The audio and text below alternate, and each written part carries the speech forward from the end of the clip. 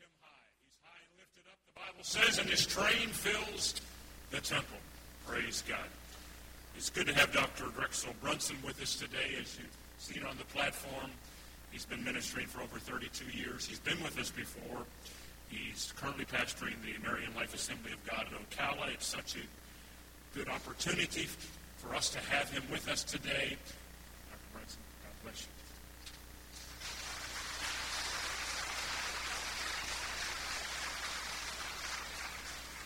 Good morning, everybody. It is an honor to be with you. I dearly love your pastor and his wife. We've traveled to Europe and several other places together, and it is a privilege today to fill this pulpit. I've been praying for my congregation back home as we've been worshiping together. I have a missionary today speaking to them, so I'm looking forward to hearing good reports. This evening, one of our beloved members has gone to heaven, went to heaven last week, and we are conducting his memorial service tonight. So there is much emotionally happening in that church today. Would you take your Bibles? This has absolutely nothing to do with the sermon. Turn with me to Psalm chapter 51. No, Isaiah chapter 51. I'm sorry, Isaiah chapter 51. I'll do everything I can to help you, so you tell me what to do, and I will obey you, okay? And thank you for all the work you're doing for me up there in the sound room. Isaiah chapter 51, about 3 miles above Nazareth. How many of you have been to Israel? May I ask you, please? Several of you. Okay, yes. About 3 miles above Nazareth, there is a city called Sequari. It was, in the days of Herod the Great, a building project. I suspect Joseph and Jesus probably would have worshipped there, along with scholars that also believe the same thing that I read. But I suspect that they would have worked there because it was a government check. So only 3 miles up one way and 3 miles back wouldn't have been a hard trek for them. But on the way, there is an abandoned stone quarry on the way. I enjoy taking people to that quarry simply because I believe that Jesus, who obviously knew how to handle stone, if you've been to Israel, you know that the way they constructed that day and time was to center their roof on different rafters, and they all would come together in one stone kind of column and sit on top of that stone column. So Jesus would have had to know stone masonry as well as be a carpenter. But anyway, I wonder if he didn't stop in that quarry from time to time and get the stone that he would be needing to help build that building up there. But it does remind me of something in Isaiah chapter 51, of which we all are a part. Isaiah chapter 51 and verse 1 says, "Listen to me, you who follow after righteousness," in other words, you and I. The Bible says, "You seek the Lord. Look to the rock from which you were hewn, and to the hole of the platform which you were dug," or to the hole of the pit, from which you were dug. "Look to Abraham your father and to Sarah who bore you." In other words, Isaiah is trying to tell us something that quarry reminds me of, and that's this. Every one of us came from the same quarry. We're all from the same rock. Every one of us who name the name of Jesus Christ and recognize him as Lord and Savior, Abraham, Sarah, Isaac, Jacob, Joseph, and the prophets, Jeremiah, Hosea, Joel, Amos, Obadiah, Jonah, Micah, Jesus himself in his human form, Paul, Peter, we all came from the same rock. Every one of us are hewn from the same rock, from the same quarry. You and I are brothers and sisters in Christ, and it is an honor to be with you today. It is an honor to be with fellow brothers and sisters. Now, let's get to the sermon, okay? I want to talk with you about Samson this morning. I'm going to assume that all of you know about Samson at some point or another. So turn with me to the book of Judges. Book of Judges, chapter 13. His story is told in Judges 13 through 16. Quite a story it is. Judges 13 through 16.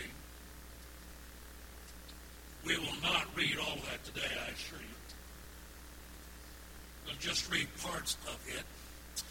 Most of us know the story of Samson, if not all of us. He lived somewhere around 1200 B.C. We're not exactly sure of the exact dating, so 1200 B.C. will serve us well. The name Samson was derived from the Hebrew word semes, S-E-M-E-S.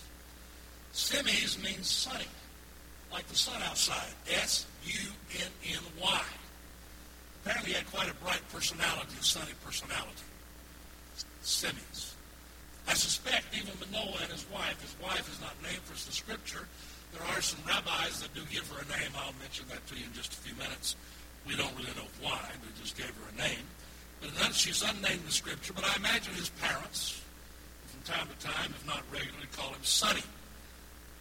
The story, again, is told in Judges chapter 13 through 16, chapters 13 through 16. And what we find in those chapters is that Samson lived a life of sinning. He lived in cycles of sin. He would sin, repent, receive fresh anointing. Sin, repent, and receive fresh anointing. He is the last judge of Israel to be mentioned in the book of Judges, and he's one of the last leaders of Israel who will judge Israel before the monarchy is established and instituted. The problem with Samson was he did not learn to live above sin, and none of us are going to be perfect. But he did not learn to live above sin until it was too late, until a heavy price had to be paid. None of us are ever going to live long enough to experience everything that's in the Word of God. We're just not going to live long enough. So it's my prayer today that the Holy Spirit will help us to be able to learn from Samson. Part of what I want to make a point with you is this. God is the God of the second chance. He gives us chances. He's our Heavenly Father. That's part of what I want to talk with you about today. Judges chapter 13. Verses 3 through 7. We'll just read a select part of it. Judges chapter 13, verses 3 through 7. The Bible says, the angel of the Lord appeared unto the woman. Notice that he did not name Samson's mother. And the angel of the Lord appeared unto the woman, and he said unto her, indeed now you are barren. You have borne no children, but you have borne no children, but you shall conceive and bear a son. Now, therefore, please be careful. Do not drink wine or similar drink, and not to eat anything unclean. For behold, you shall conceive and bear a son. No razor shall come upon his head, for the child shall be a Nazarite to God from the womb. And he shall begin to deliver Israel out of the hand of the Philistines. He shall begin to deliver Israel out of the hand of the Philistines. Would you turn with me, please, to Judges chapter 16 and verse 4. Judges chapter 16 and verse 4. The Bible says, in Judges chapter 16 and verse 4, afterward it happened that he loved a woman in the valley of Sorek, whose name was Delilah. Then would you turn with me to the New Testament, Hebrews chapter 11 and verse 32. Hebrews chapter 11 and verse 32. And that will give us a complete picture what we're going to talk about this morning. Hebrews chapter 11 and verse 32. The writer of the book of Hebrews says, and what more shall I say? For time would fail me to tell thee of Gideon and of Barak and of Samson. This morning I want to talk with you about Samson. I've asked the Lord to allow me to please bring new insight to you to a story that you know well. I want to mention three questions to you this morning and ask you to really answer three questions. One, what is Samson doing in Hebrews chapter 11? That's some real character flaws. What is he doing in Hebrews chapter 11? Number two, what is Samson doing in Sorek? Why was he there? He found Delilah there. Why was he there to begin with? And then number three, what is Samson doing in Gaza, the capital city of Philistia? Those are the questions I want to mention to you this morning. Heavenly Father, for the next few moments, take us into your presence yet again. Thank you for the beautiful music we've heard this morning. And Lord, I know that you have received the worship. Thank you for this service. And now, Lord, we ask you to take us into the Word of God. And let it speak to our hearts today. And we ask that you do that, Holy Spirit. In Christ's name we pray. Amen. Hebrews chapter 11 is a glowing passage of Scripture, the faith chapter. So, with all those fabulous people who stand out as real examples for us, what is Samson? The man with all those character flaws, the man who had a lot of negatives, what is he doing in Hebrews chapter 11? I'll pose three answers for you very quickly. Number one, it may be that the Holy Spirit is trying to show that you don't have to be perfect to be used by God. Now, there is a segment of Christianity. Some Christians believe that you have to be perfect to be used of God. If you do, God is very short-handed, I assure you. Very short-handed. I wouldn't be in this pulpit, I assure you, if that was required. The second answer to that question of what he's doing in Hebrews chapter 11 is this. The Holy Spirit may be trying to show that Father God is a God of mercy. Now, mercy has a lot of different avenues to it, but one avenue of mercy is that it is the withholding of punishment that is deserved. And repeatedly, God withheld punishment from Samson. Repeatedly. For 20 years, the 20 years that Samson rather would judge Israel, the Bible records that the Holy Spirit had control of him 10 times and no more. That's it. Just 10 times and no more. The rest of his life was lived in a carnal, fleshy kind of nature. As a young adult, Samson will leave the mountains, and I'll explain to you in a few moments that he was a mountain man, because that is where his hometown Zorah was. I'll tell you why. As a young man, Samson leaves the mountains, and he goes down because he wants to investigate the cities of Philistia. And there in Philistia, he meets a woman, and he marries her. And his father will ultimately get her at his request for him. At his wedding, he incurred a gambling debt.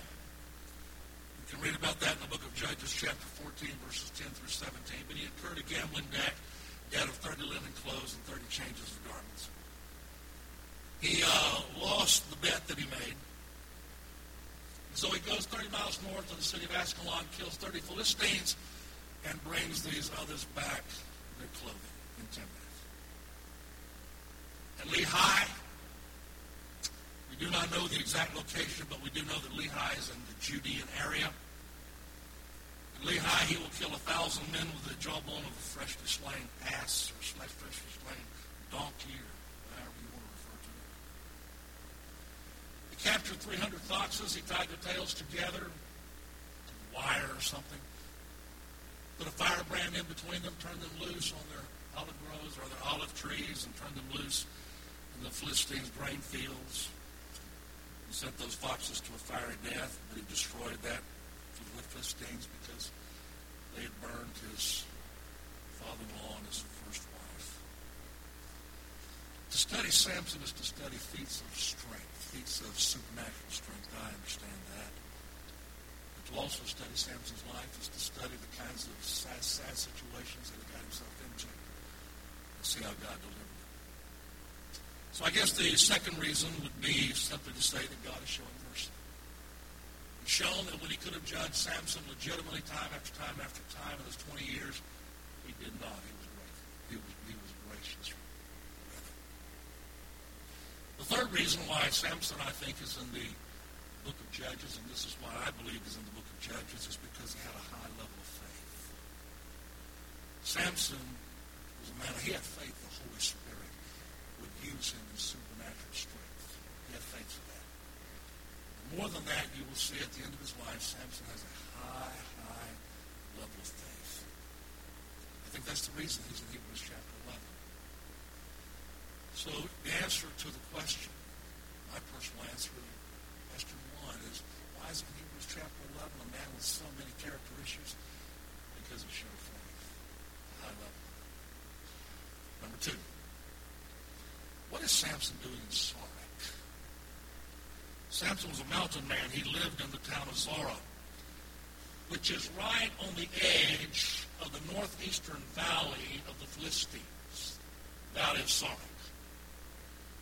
is right on the edge of the tribe of Dan of Israel.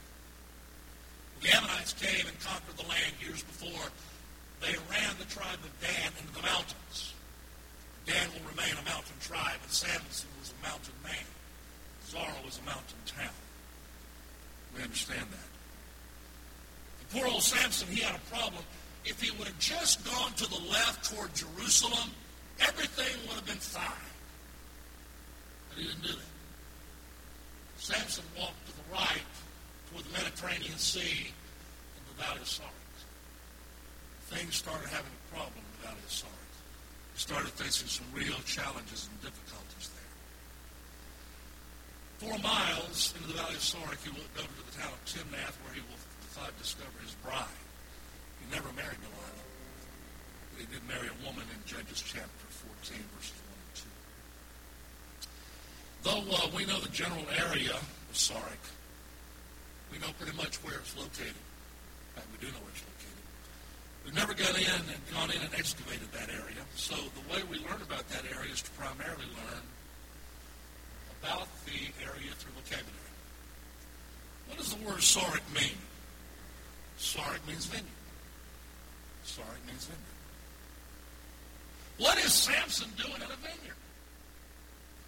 Sorek is the Napa Valley of the area. Sorek is the wine-producing region, or wine-producing area of that region. So what in the world is Samson doing in Sorek? He is under a Nazirite vow, and the book of Judges teaches us he would be under the vow from the day of his birth to the day of his death. Only he and Samuel were under a vow like that. But he was under a lifelong vow along with Samuel, who would come later. But when you were under a Nazirite vow, it meant these things. Number one, you don't take any product of the vine, no raisin, no grape, no Welch's grape juice, no wine. You don't touch any product of the vine. Part of the Nazirite vow. Another part of the Nazirite vow was this, that you don't cut your hair. The third part of the Nazirite vow was you don't touch a dead body. And the fourth part was you don't eat unclean food. All week long, I assure you, your pastor and those who are with him have been eating kosher food. And it's fine. I've eaten it a bunch. I've been to Israel a lot. It's good food. The Old Testament does not specify the duration of a Nazirite vow, but the Mishnah, which is the Jewish interpretation of the Old Testament, part of the Jewish interpretation of the Old Testament, says it went from 30 to 90 days. Samson and his mother, according to rabbis, tell us that her name was Zipponath. You take that for what it's worth. Samson and his mother came under a Nazirite vow. He came under it from birth. She came under the Nazirite vow when she had Samson. Now, knowing that he's not supposed to touch anything, knowing he's not supposed to eat unclean food, that was a Philistine area, so you know they're not worrying about kosher food. Knowing those things, what is Samson doing in Sorek? What is he doing down there? I want to stop for a moment and just mention something to you, that God has placed prohibitions upon our life too. The way he placed prohibitions upon Samuel's life, God has placed prohibitions upon our life also. Look with me to the book of 2 Corinthians chapter 6. 2 Corinthians chapter 6, and you will see that God has placed a prohibition upon our life. 2 Corinthians chapter 6. And we will begin to read for just a moment verses 14 through 16. 2 Corinthians chapter 6, verses 14 through 16. The Bible says, here's a prohibition for us. Do not be unequally yoked together with unbelievers. For what fellowship hath righteousness with lawlessness, and with unrighteousness rather? And what communion hath light with darkness? And what accord hath Christ with Belial, or what part has the believer with the unbeliever? God's placed some prohibitions upon our life. There are some things there that we are to observe. Just like Samson living on the border town was dangerous for him, so you and I, living on the corner of righteousness and the corner of the world, have to face dangers too, and it's proven to be very dangerous for a number of people. Probably you and I can name those that have had very sad circumstances. God wants every one of us to be involved with the world. He does. He wants us involved with the world. He wants us to bring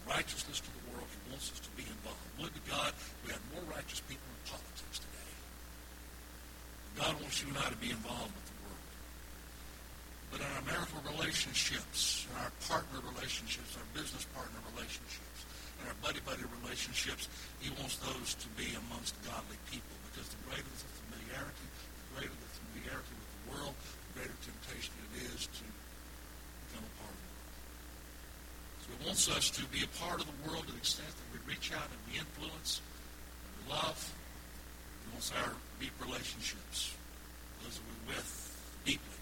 He wants those to be inside the family of God, to be able to avoid those influences.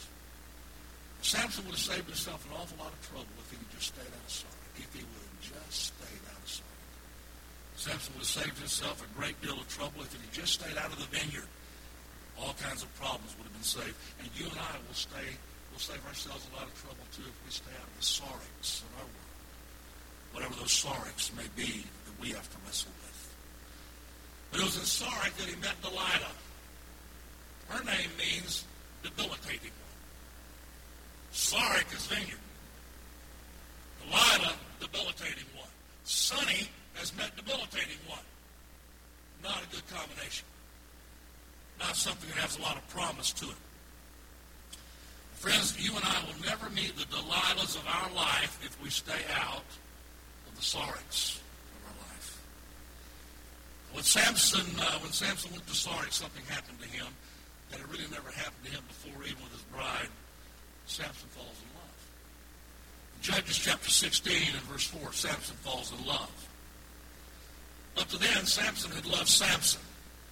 But Delilah was different. It wasn't long before the Philistine authorities would come to her, and they knew that their 20-year enemy was having an affair with her. So they will ask Delilah, they will tell her, we will each give you, however many authorities there were, we will each give you 1,100 pieces of silver if you will tell us the source of his strength. They knew his weaknesses. They knew his weakness was women. They knew his weakness was gambling. They knew his weaknesses. What they did not know was the source of his strength. And they said, we want you to discover for us and to tell us the source of his weaknesses. What is it? Is it an amulet? Is it some kind of a good luck charm? What is it? Various scholars have looked that up. I'm working off a scholarship issue right now. That's where I'm taking this information from, as I tell you. Various scholars have looked up 1,100 pieces of silver, and they tell us that in that day and time it would be equivalent to about $1 million in the United States right now. We're talking big money. People wanted to know. They wanted to understand. The authorities wanted to know what was going on. And Delilah, realizing that she has a man on her hands that loves her, goes to work on him. She wants that money. Judges chapter 6 and verse 6 tells us what she was after. In fact, if you want to look in Judges chapter 6 and verse 6, it'll make it very plain. The Bible says in Judges 6, so Delilah said to Samson, please tell me where your great strength lies, and with what you may be bound to afflict you.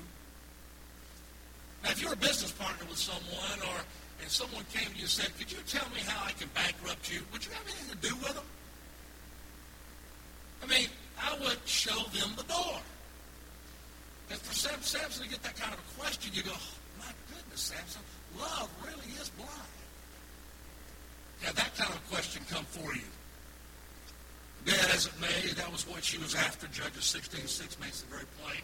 And so Samson toys with her. And he says, if you will do this, if you will bind me with 7 new bowstrings, because he was a good hunter, so he was taking off on his hunting prowess, I'll be as other men. No, he wasn't. Well, if you will bind me with new ropes like they did with him in Lehi when they turned him over to the Philistines, when the Israelites turned him over to the Philistines, and those new ropes just broke like they were nothing but flax in his hands. And he said, apparently she had a loom in her house, and she said, well, if you'll weave my hair in this loom, it's getting too close. If you just weave my hair in this loom, then I'm going to become simply as other people. And all 3 times, after she did those things, she brings in the Philistines, and Samson would break through the bonds, whatever they may be, and probably tore up that loom, and he'd go out and defeat the Philistine warriors. But Samson knows she's dangerous. I wish he'd gone to his mother. Let me tell you what she's saying to me. She could have given him some good advice. Right, ladies? Given him real good advice. But he didn't. And as we said earlier, love is blind, and she finds a way to rebuild his confidence in her. So finally, she resorts to tears. Now, men, you know this. God has not given the man who loves God and loves his wife the ability to resist her tears. God has not given a man the ability to do that. And it is no fun to listen to your wife cry at all.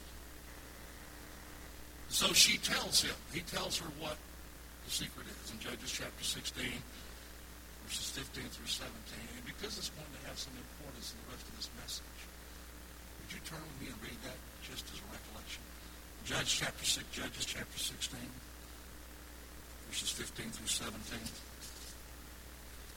The Bible says, and she said unto him, how can you say, I love you? And your heart is not with me. You have mocked me these 3 times, and you have not told me where your great strength lies. And it came to pass, when she pestered him daily with her words, and she pressed him so that his soul was vexed to death, that he told her all his heart. And he said unto her, no razor has ever come upon my head, for I have been a Nazarite from God from my mother's womb. If I am shaven, then my strength will leave me, and I shall become weak, and I shall be like any other man. Verse 18, when Delilah saw that she told her all his heart, she sent and called for the lords of the Philistines, saying, come up once more, for he has told me all his heart. So the lords of the Philistines came up to her and brought the money in their hand, and to make her a very, very wealthy woman. Those 3 times, nothing happened, but now something was just about to happen. And so she lulls him to sleep. I don't know how you sleep as heavily as Samson was sleeping unless you've been drugged. But I'll leave that to you. But here he is. She lulls him to sleep. His head is in her lap. His head is in her lap. And she calls a Philistine barber. He comes in and he shaves off those 7 locks. Now that is a deep sleep. I think, this is just Drexel, I think she probably had drugged him also when she was lulling him to sleep. But finally he is awakened. Philistines are upon you. I will shake myself and go out as before, and he did not. And then come the very saddest words, some of the very sad words, and some of the saddest words, I should say it that way, that we find in the Bible. And the saddest words are, he was not the Spirit of departed from him.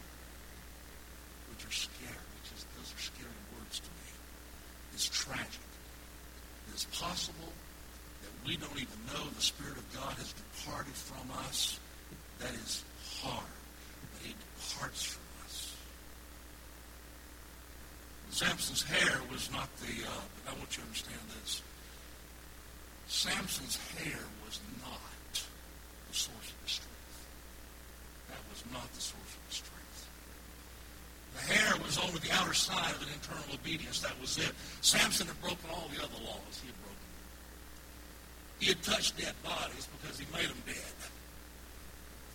Samson had eaten unclean food because he would get honey out of the skeleton of the young lion that he killed. He would take it to his parents and he would eat it. So he'd eaten unclean food. He didn't tell them where it came from, but he had eaten unclean food. And we know he was a drinker because when he was married the first time, he threw a bachelor's party in the book of Judges. And I won't go into the Hebrew with you, but he was a drinker. And if anybody is not a drinker, they're not going to drink alcohol at their marriage, at their wedding, at their bachelor's party. So there's Samson. He's broken all those laws. And so now, having broken all those laws, God could have dealt with him on that. But there's only one area, the 4th area, where he maintained any kind of contact with God, and that is he kept his hair. That was it. The only area where he maintained contact with God was when he kept his hair. So when he despised his hair and he put himself in a position to have his hair cut off, it temporarily destroyed that priority of contact that he had with God. God didn't leave him. But it temporarily destroyed that contact that he had with God. I want you to see for just a minute that every one of us need to be careful that we remain actively in contact with God. Every single one of us. When a man or a woman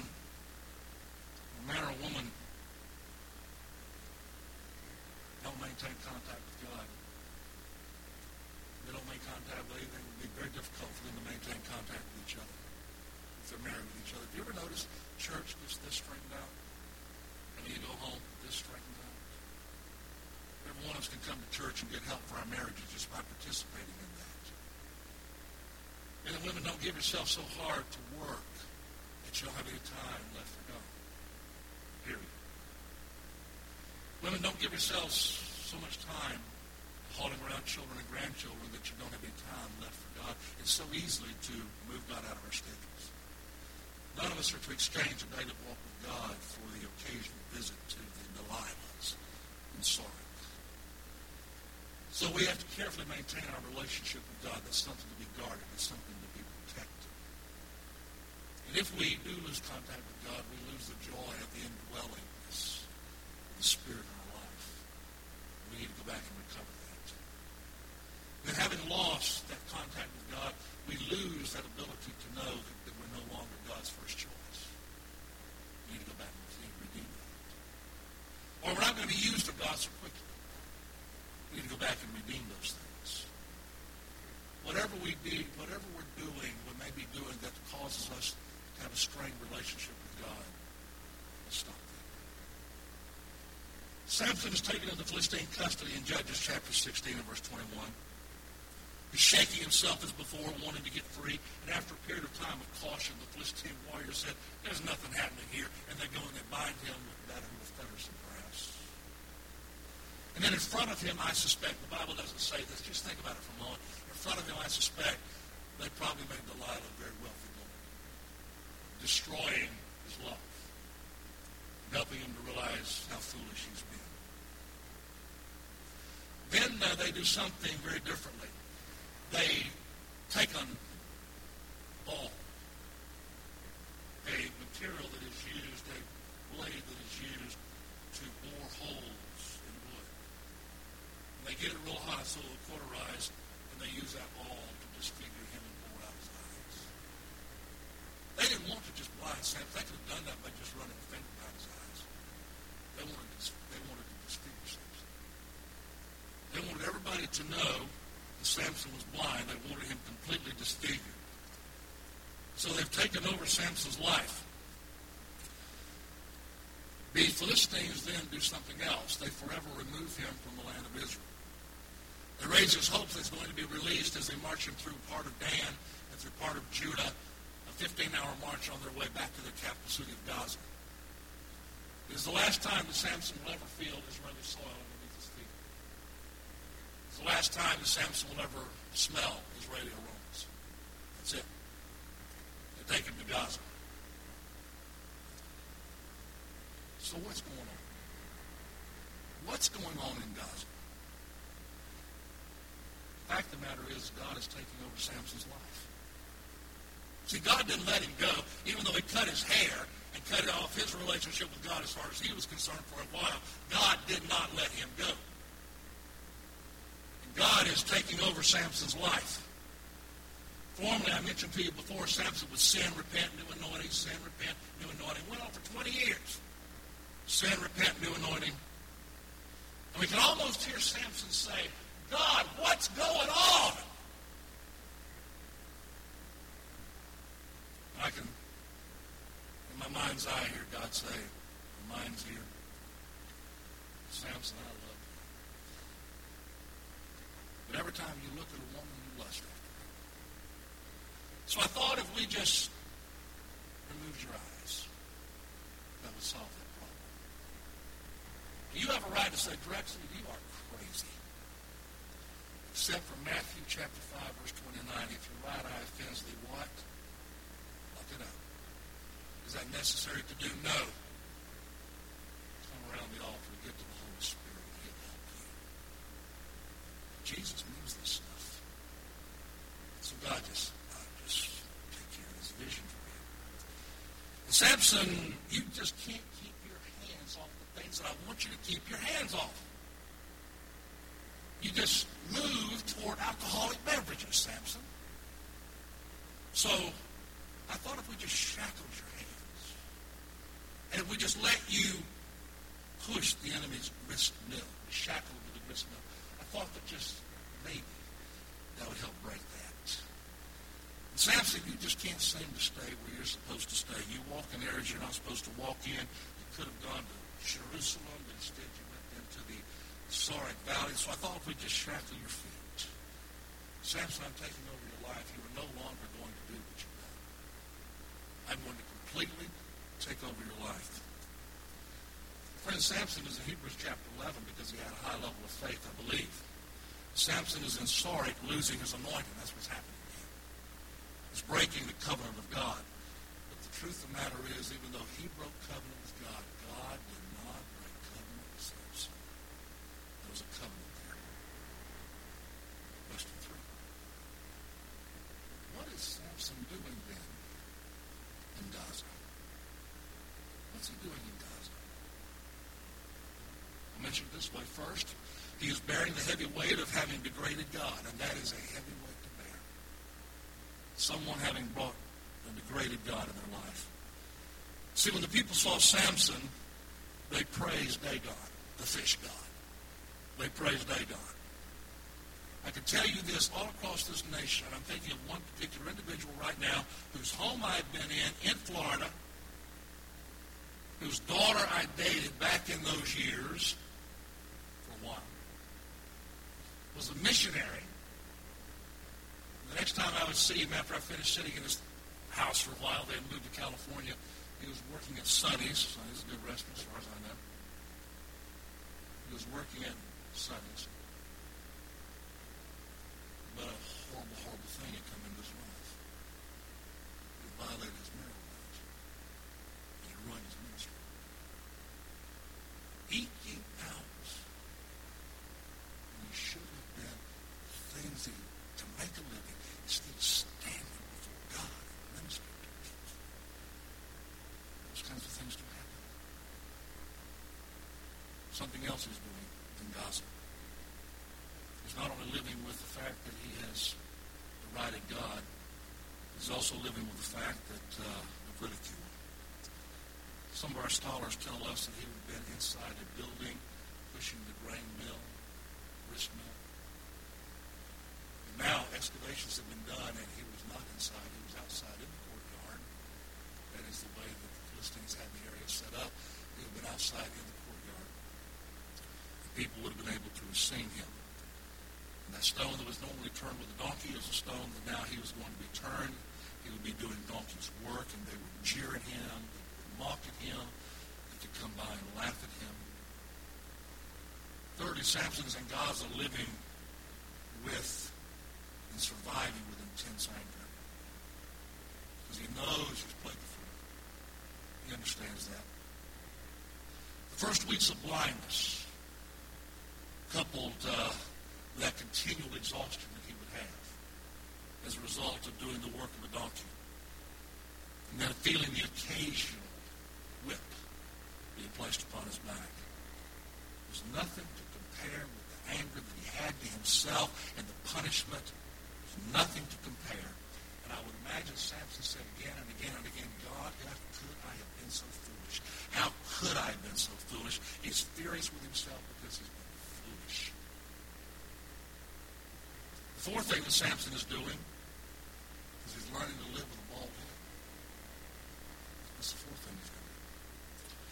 Samson never had his hair cut all of his life, and he only knew long locks. In fact, it was so long, his hair was so long, it had to be put into 7 locks. But now Samson's bald. He doesn't have hair any longer. And the harder part of that is that the outward sign of the presence of God is gone. The outward sign of an inward relationship is gone. There is, when you look at Samson pushing that grist mill, doing the work of a donkey in the courtyard of that prison, you see a man that has no evidence that he belongs to God at all. The hair is gone. But in shaving his head, you and I both know the Philistines removed the hairs. They did not damage the follicles. They did not scalp him. may in fact shave you. So let me show you a little bit more about what God is doing. In the Old Testament, the provision for the Nazirite vow was this: don't cut your hair, do not drink wine or any product of the vine, leave that alone, don't touch a dead body, don't eat unclean food. Those were the provisions of the Nazirite vow. And the Nazirite vow would go from 30 to 90 days based on what the Mishnah has taught us. But if during that 30 to 90 days something happened that you broke a vow, for instance, an uncle or an aunt or somebody died in the family, and you had to be a pallbearer for them, you had to touch the dead body, then obviously it was broken. And what the person would do, the Nazirite vow was broken, what they would do is they would simply go to the priest, tell the priest what happened, and the priest would shave their head. And that's it. And start over again for 30 to 90 days. And now because the head is shaved, because the head is bald, everybody in the community knew that they were under a Nazirite vow, and they would help the people. They would help the folks in that. In every way that they possibly can, as a community would get behind them. Samson should have gone to the priest years earlier. As he was violating the law of God, Samson should have gone to the priest years earlier. We know that he touched dead bodies because, as we said a few moments ago, he made them dead. We know he ate unclean food because he ate honey out of the skeleton of the lion. We know he drank because he served that at his bachelor's party. The people who were his groomsmen brought others, a total of 30 people, and it's not hard to get people to come to a drinking fest. So they did. He'd already violated 3 of the 4 laws before he ever had his hair cut. He should have gone ahead and let the priest shave his head and not Delilah. But Samson's kind of like we Americans are. As long as I have my hair, whatever that is, as long as I have a job, we Pentecostals, as long as we speak in tongues, because that's God's favor, everything is okay with me, and God will ignore the internal impurities. He doesn't. So God let the enemy shave Samson's hair. I want to suggest to you that God's got a lot of barbers out there. And if we don't allow him to do the work that he needs to do around the altar in our life, or in our private prayer closet, or whatever, wherever it is we pray, God's got some barbers out there that can do the same thing to us. He can do it differently, but he's got the same thing out there. My point is this: we may depart from God, but God doesn't depart from us.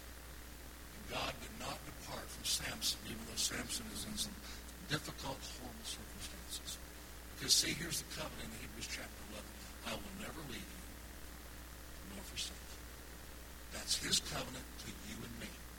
I will never leave you, nor will I forsake you. You see, the purpose of chastisement, and that's what Samson was undergoing, the purpose of chastisement is not to separate us from God. The purpose of chastisement is to what? Bring us back into a relationship with God. My son, despise not the chastening of the Lord, nor faint when thou art rebuked of him. It's always to bring us back into a relationship with God. So what is Samson doing in Gaza? Samson thought he was serving a lifelong sentence for past indiscretions. Covenant breaking.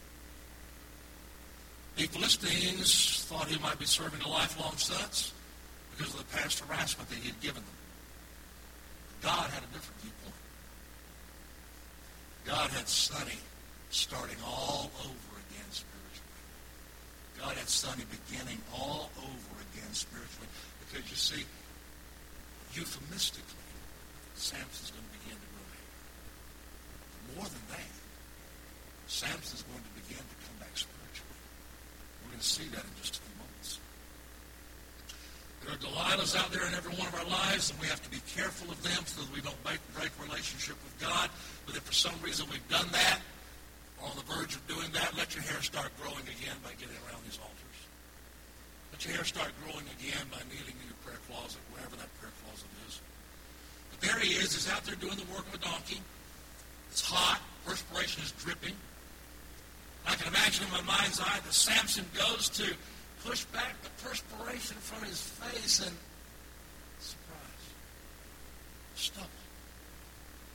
Hair's beginning to grow. Stubble. suspect that Samson probably, this is my imagination, but I suspect that Samson probably took his cloak and covered his head. Because he didn't want the Philistines to see that his hair was growing again. He didn't want them to see what was taking place. And he need not have worried because, you see, our God is the God of a second chance. The Philistine God gives no second chances. But our God is the God of a second chance. They're not even worrying about that. And I can imagine the jailer saying to him, "What are you doing, Samson?" "Sunstroke, sunstroke. Have to protect myself." Sunstroke. I can see something like that. But again, he need not have worried because that wasn't even what the Philistines were looking for. They thought he was beyond any and all redemption. But you remember Jeremiah? You remember when he came and he saw that marred vessel on the wheel?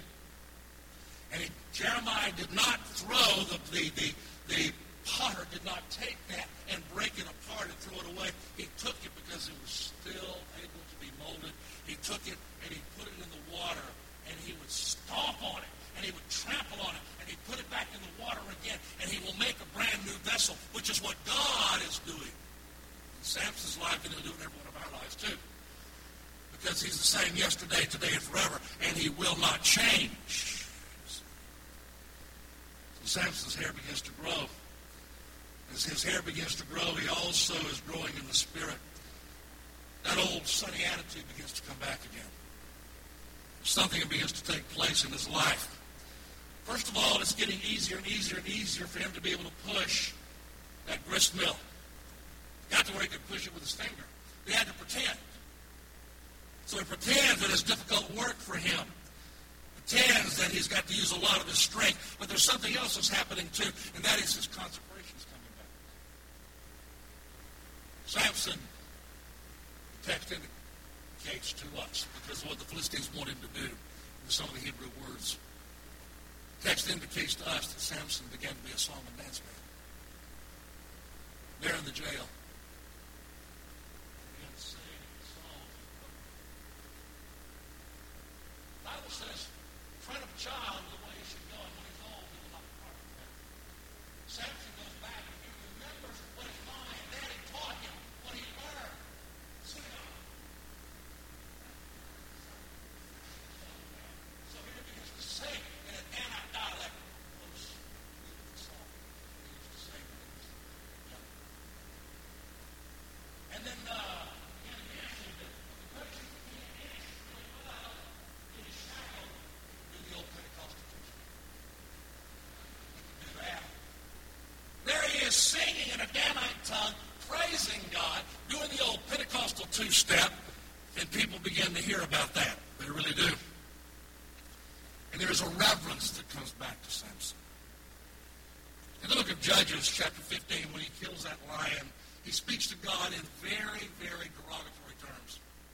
"God, I'm thirsty. I killed this lion. Here I'm going to die because of thirst." That's the way he speaks to God. And so, God causes water to come forward. He gives him something to drink. How gracious of God to do something like that. He's a merciful God. What happens is Samson is experiencing. Samson's beginning to experience the kinds of things that God wants him to be able to experience. He's beginning to exhibit that old sunny attitude. It really is. He begins to experience what David will experience 200 years later. David in Psalm chapter 51 and verse 12 will say, "Restore unto me the joy of my salvation and uphold me with your generous spirit." God is restoring to him the joy of his salvation. What does all this say? It says God is the God of a second chance. He's giving Samson a second chance. He'll give you and I a second chance. You say, "Pastor, I've used second, third, and fourth, fifth chances." He's still God. He's not broken his relationship with you. "I'll never leave you nor forsake you." You've got another chance. So God doesn't write you and I off. God doesn't say, "All right, I've got 1.5 billion other people on the face of the earth. That's the way you want to be. You just go ahead and go on." That's not what God says. God says, "I'm going to hold you more tightly." Just like he did Samson. He began to hold him much, much more tightly. And he will reform the same way the potter did in the book of Jeremiah that we talked about a moment ago. God's giving Samson a second chance. First of all, he's given them a second chance because Satan's changed the rules. It used to be Samson against the Philistines. It used to be that. But now, since he's been conquered, it is Dagon is greater than Jehovah. So the whole thing has changed. And God, seeing that he's being mocked, comes to Samson, and he says to him, "You want one more contract?" And Samson begins to give God unknown information. We call it prayer. He begins to give God unknown information. God, my hands are shackled. God, my feet are shackled. God, I can't see. And God said, all I need is your faith. All I need is your faith. Samson said, God, use me one more time, even if it kills me. And God said, it will. But I'll use you that one more time. In a few days, there's a great big feast taking place. And they call for Samson because they want him to perform for them. They've heard that he's a song and dance man that's circled around in the Philistine area of Gaza. They're not looking for feats of strength. They're not looking for him to bend something. But what they're looking for is for him to do a little singing and dancing for them. So in Judges chapter 16 and verse 25, the Bible says he performed for them. In Judges 16:25. What he does the same thing in that temple of Dagon. He steps out. He's got a young man holding on to him so he can't get too far. He steps out. Steps into that Gadite dialect. I will bless the Lord at all times. I will bless the Lord at all times. His praise shall continually be in my mouth. He continues.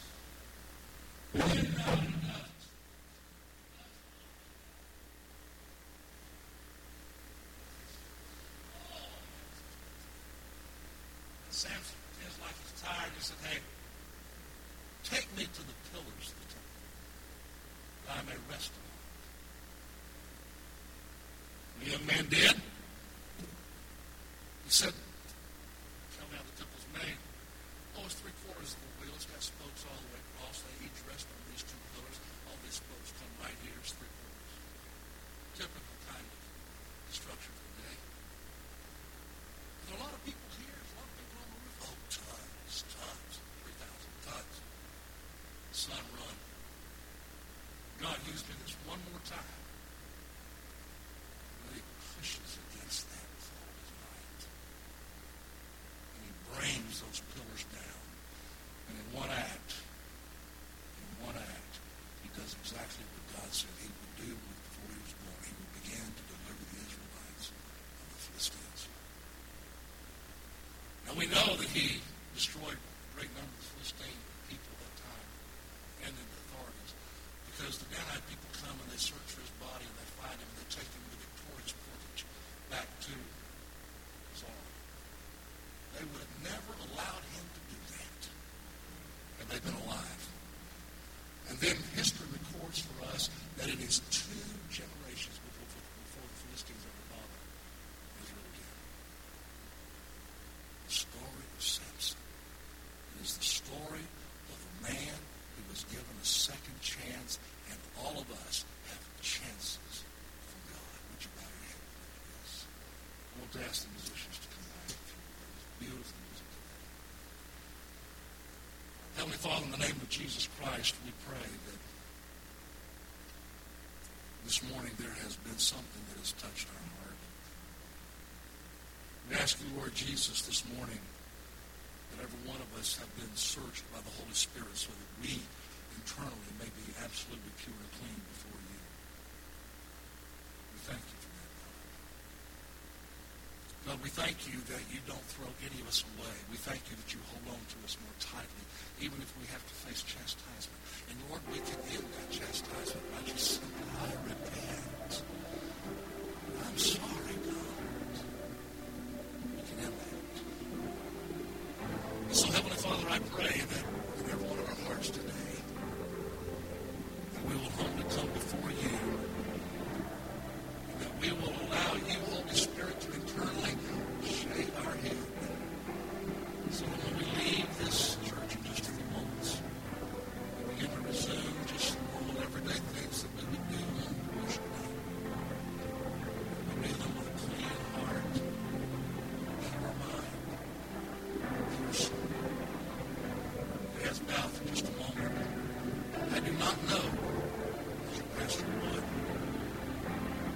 our spiritual